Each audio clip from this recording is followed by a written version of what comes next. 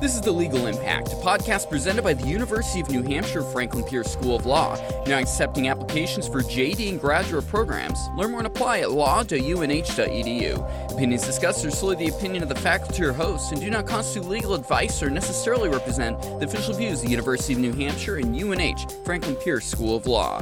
I'm your host, AJ Kierstead, and today I'm joined by Professor Buzz Scher, Director of the International Criminal Law and Justice Program.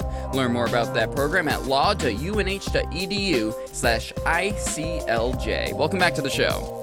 Great to be back. All right, so here we're going to open up a huge can of worms and talk about a former president that's been indicted in New York, and there's just so much to it. Like, I don't even know where to begin with the Donald Trump indictment because it's a federal crime, but it's being done at the state level. Is it the federal crime? Is it campaign finance? It's not issues? as confusing. Okay, break it down for me, Buzz. Yeah, you're just over confusing it, so to speak.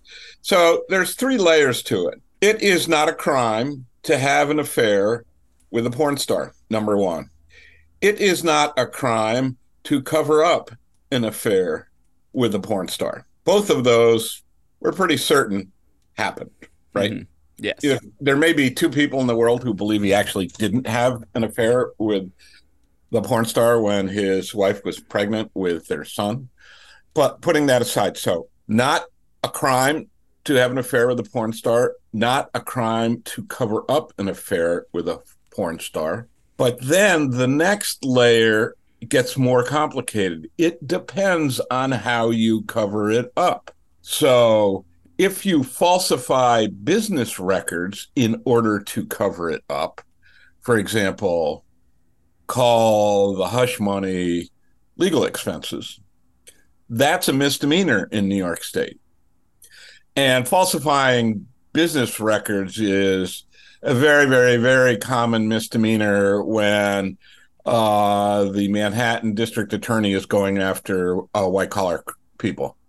It's kind of like getting Al Capone on tax fraud. You go after him on falsifying business records. Layer number 4, if you falsify your business records in order that either you don't get caught playing games with the tax code in New York State, if you do that so you don't get caught playing games with the tax code by virtue of the way you paid the hush money, that's a felony. Falsifying a business record usually is a misdemeanor in New York. If you do it with the intent to commit a fraud, to defraud, it's a felony. That's one of the set of felony charges against him. Yeah, and what would that fraud be? Would it be related to the fact he was running for president? No. That fraud, the tax code fraud, he and Michael Cohen played games with. He repaid Michael Cohen extra money in order to cover Michael Cohen for having to put down the $130,000 hush money on his taxes because he got it from him. So that's a tax code violation. That's a crime. Monkeying around in the way they were with covering up, using a gimmick, an illegal tax approach to cover up the hush money. So that's one set of felonies. The other set of felonies is falsifying business records so the money does not appear as if it needs to be reported to either state election authorities or federal election authorities. Because if you had to report that money as paid to Stormy Daniels, that could be discovered by intrepid reporters like you, right? And that was his whole goal here, was so it couldn't be discovered by intrepid reporters. And so there's a state election law violation there when you are, this looks like a contribution to an in-kind contribution. He's helping his election campaign by paying this hush money. Is basically how it comes out. And that can be that non-reporting of that that is, he's helping his election campaign by covering this up, by paying this hush money. And part of that is the start of that train is falsifying the business record in order to cover up what is actually counts as a contribution under this New York State under the New York State election code and the federal election code. So that's the sum of it. This isn't about hush money. It's not about having an affair with Stormy Daniels. It's not about paying hush money. It's the stupid way he did it.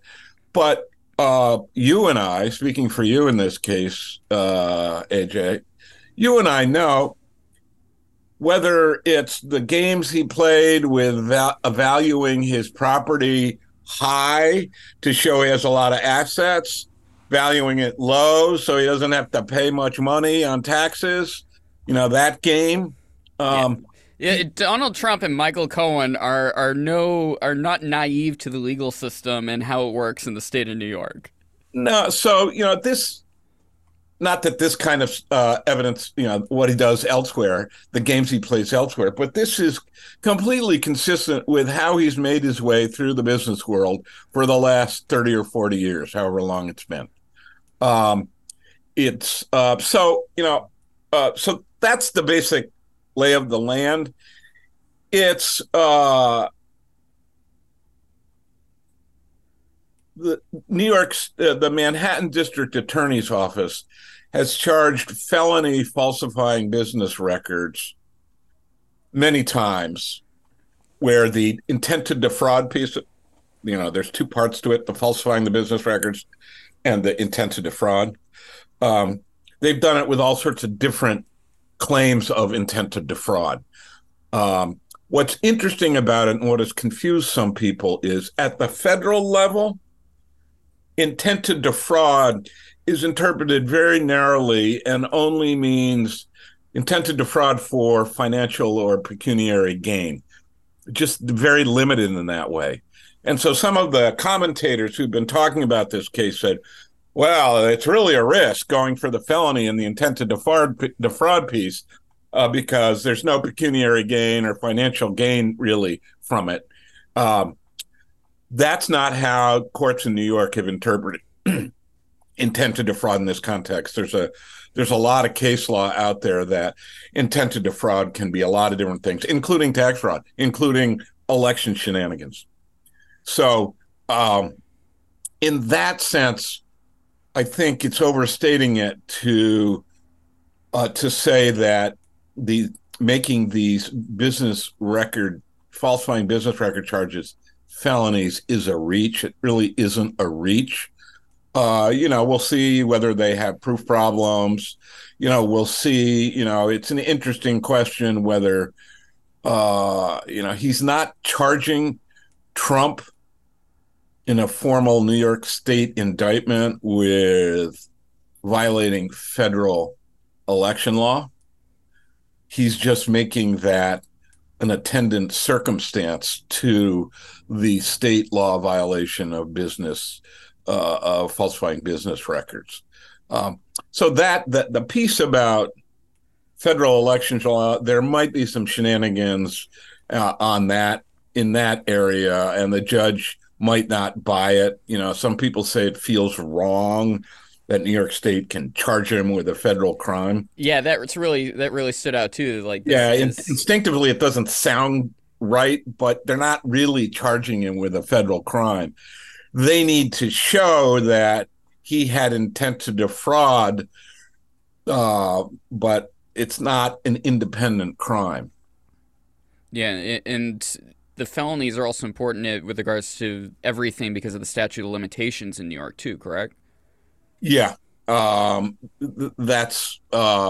can be an issue too. But the state election law and the state election law intent to defraud claims, the state tax fraud claims, those are unremarkable ways to use felony falsifying business records.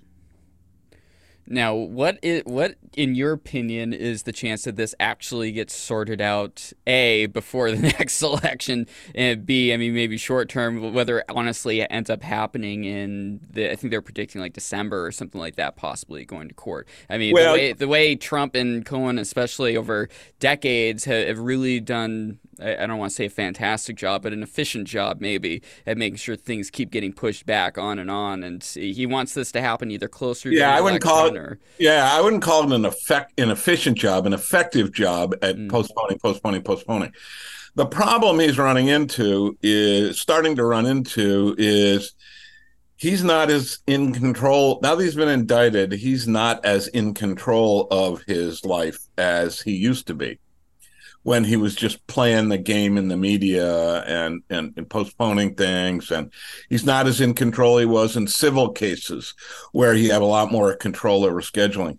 He's got a judge who has asked them already when they want to go to trial. The Trump people, one side said, I think the prosecutors said January of 24, and Trump said April of 24. The judge, it wouldn't be unusual, particularly since the judge is fully aware of Trump's behavior. The judge could just say, we're going to trial this October. File all your motions by this deadline. File all the motions you ever want to file in this case by July 1st. We'll spend the month of July having hearings on your blizzard of motions, of which there will be. And then we'll go to trial in October. Get ready. Are judges elected in this jurisdiction in New York? I mean, this Yes. is something that's definitely to be considered with regards to maybe the leaning of how quickly the judge may want to make it happen, and maybe how what direction the Yeah, I case think might it's go. fair to say Manhattan judge, if one believes that their political leanings will be predictive of how they'll manage the case, which is an open question. But um, uh, you know, ain't no in Manhattan where this was charged. Ain't no Republican judges in Manhattan. Exactly, and I mean, ultimately, like, do we know if this will be jury at this point? Yes, unless So he waives a jury, but uh, no way. And expletive deleted. He'll waive a jury. yeah, he'll want that chance, especially in Manhattan. Once again, he's going to want that chance that maybe someone gets convinced on the jury. He's trying to get a change of venue to Staten Island, Oh yeah, oh yeah, of course, it makes total or if I sense. were him, I'd look for Long Island too. But you know, it's really not. It's a kind of BS motion because the argument for a change of venue is publicity. He's not going to win for two reasons. One, it's not like the publicity among Staten Island jurors is any less. They're not less subjected to Trump publicity, negative or Yeah. otherwise, than Manhattan or Long Island ones. Number one. Number two, the lead case in this area federally, although it's not in federal court, but the U.S. Supreme Court has said no problem in the marathon bombing case of having a change of not granting the judge not granting a change of venue away from the jurisdiction that was locked down for 3 days while they looked for the marathon bombers, right? The federal district court judge there didn't change the venue even in that circumstance, and some of the people on the jury had been locked down. uh, Supreme Court said not a problem. So he's not going to win, But that's just one of a bazillion blizzard of motions he's going to file. Hey, what about this? The amount of time it's taken to bring this to indictment at this point. I mean, there's nature that the election's coming up. I'm not giving my political opinion one way or another on it, but this has been considerable amount of conjecture that this is very politically motivated, and that this prosecutor, with the funding of where his campaign came from and things like that, has been brought into question considerably.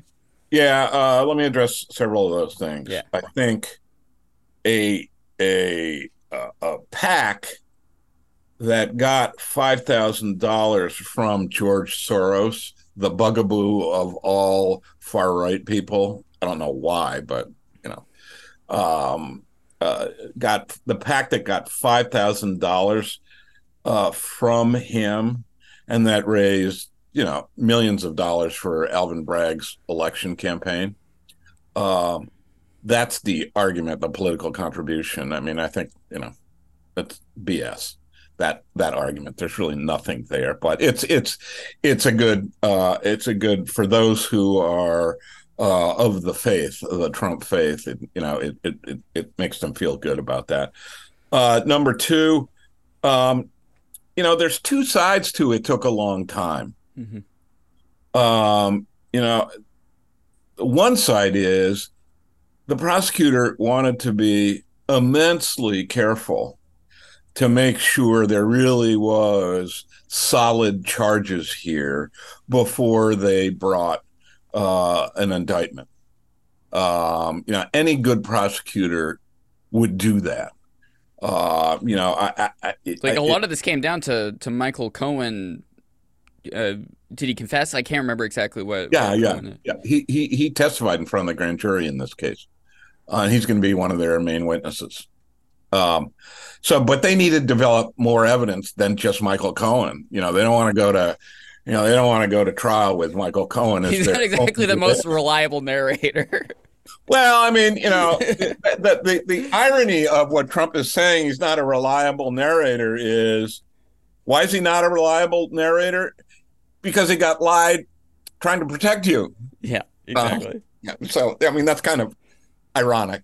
But the other piece of it is, people in New York, in Manhattan, get indicted in a heartbeat. Poor schlumps like you and me, if we were to commit a crime in Manhattan, they'd bring a cop in front of the grand jury, and you wouldn't believe how fast you'd get indicted. So, in spite of his pissing and moaning publicly about the unfairness of it all, boy, he sure got a very big bite of the due process apple in terms of them being very careful before they indicted him. That's the advantage of being rich and famous and having lawyers.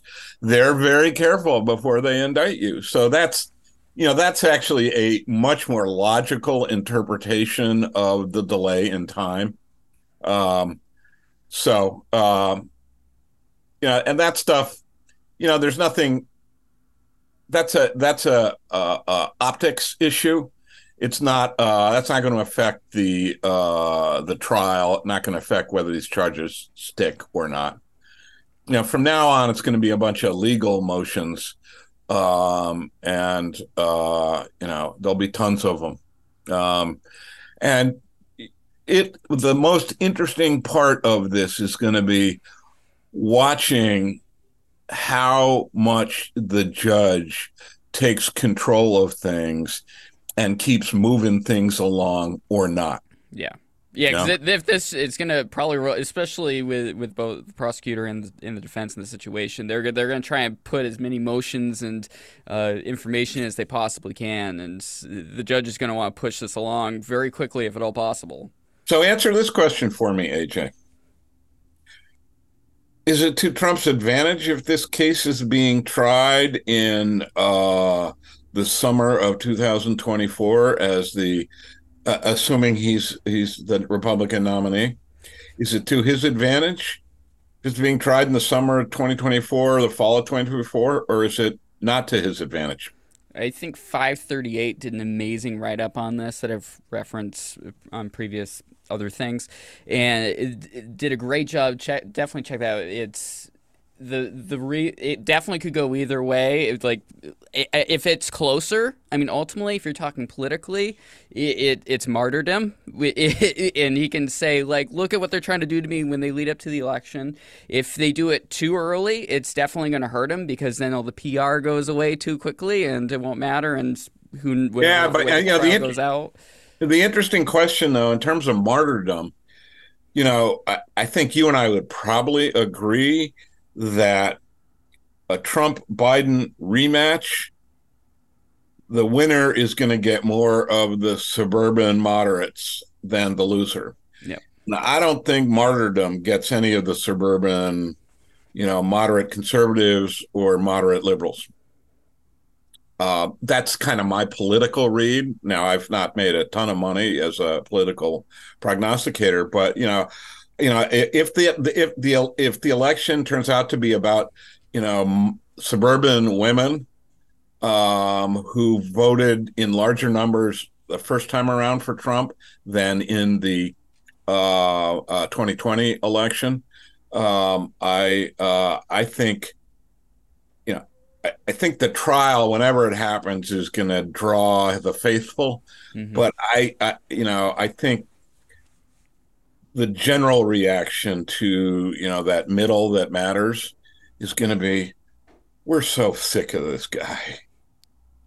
Yeah. And that doesn't help him whenever the trial occurs. Yeah, and all the polls show that's for sure. And then also add in the fact there's also investigations in other states like Georgia with regards to the vote that happened down there. Yeah, I mean, that's put aside the documents thing, which is a pretty strong case. But it feels like more tangential, kind of Al Capone tax fraud. The January 6th one, which is a behemoth. But the Georgia ones, boy, that phone call is a killer phone call. Yeah.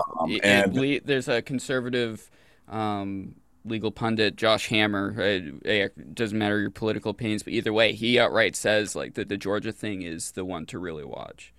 I mean, it sure looks like he orchestrated a conspiracy.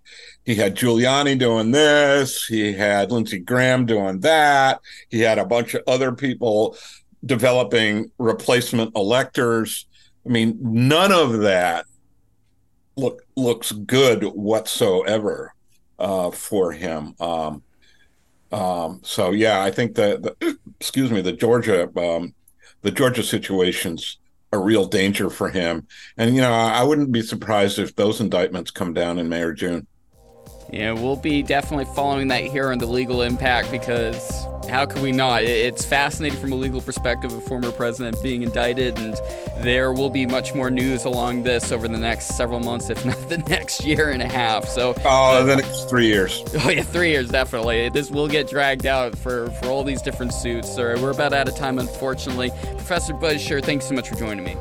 My pleasure, AJ. Thanks for listening to Legal Impact, presented by UNH Franklin Pierce School of Law. To tell us for a word about the show, please be sure to subscribe and comment on your favorite podcast platform, including Apple Podcasts, Google Podcasts, and Spotify. Get the back episodes of the show and podcast links at law.unh.edu/podcast.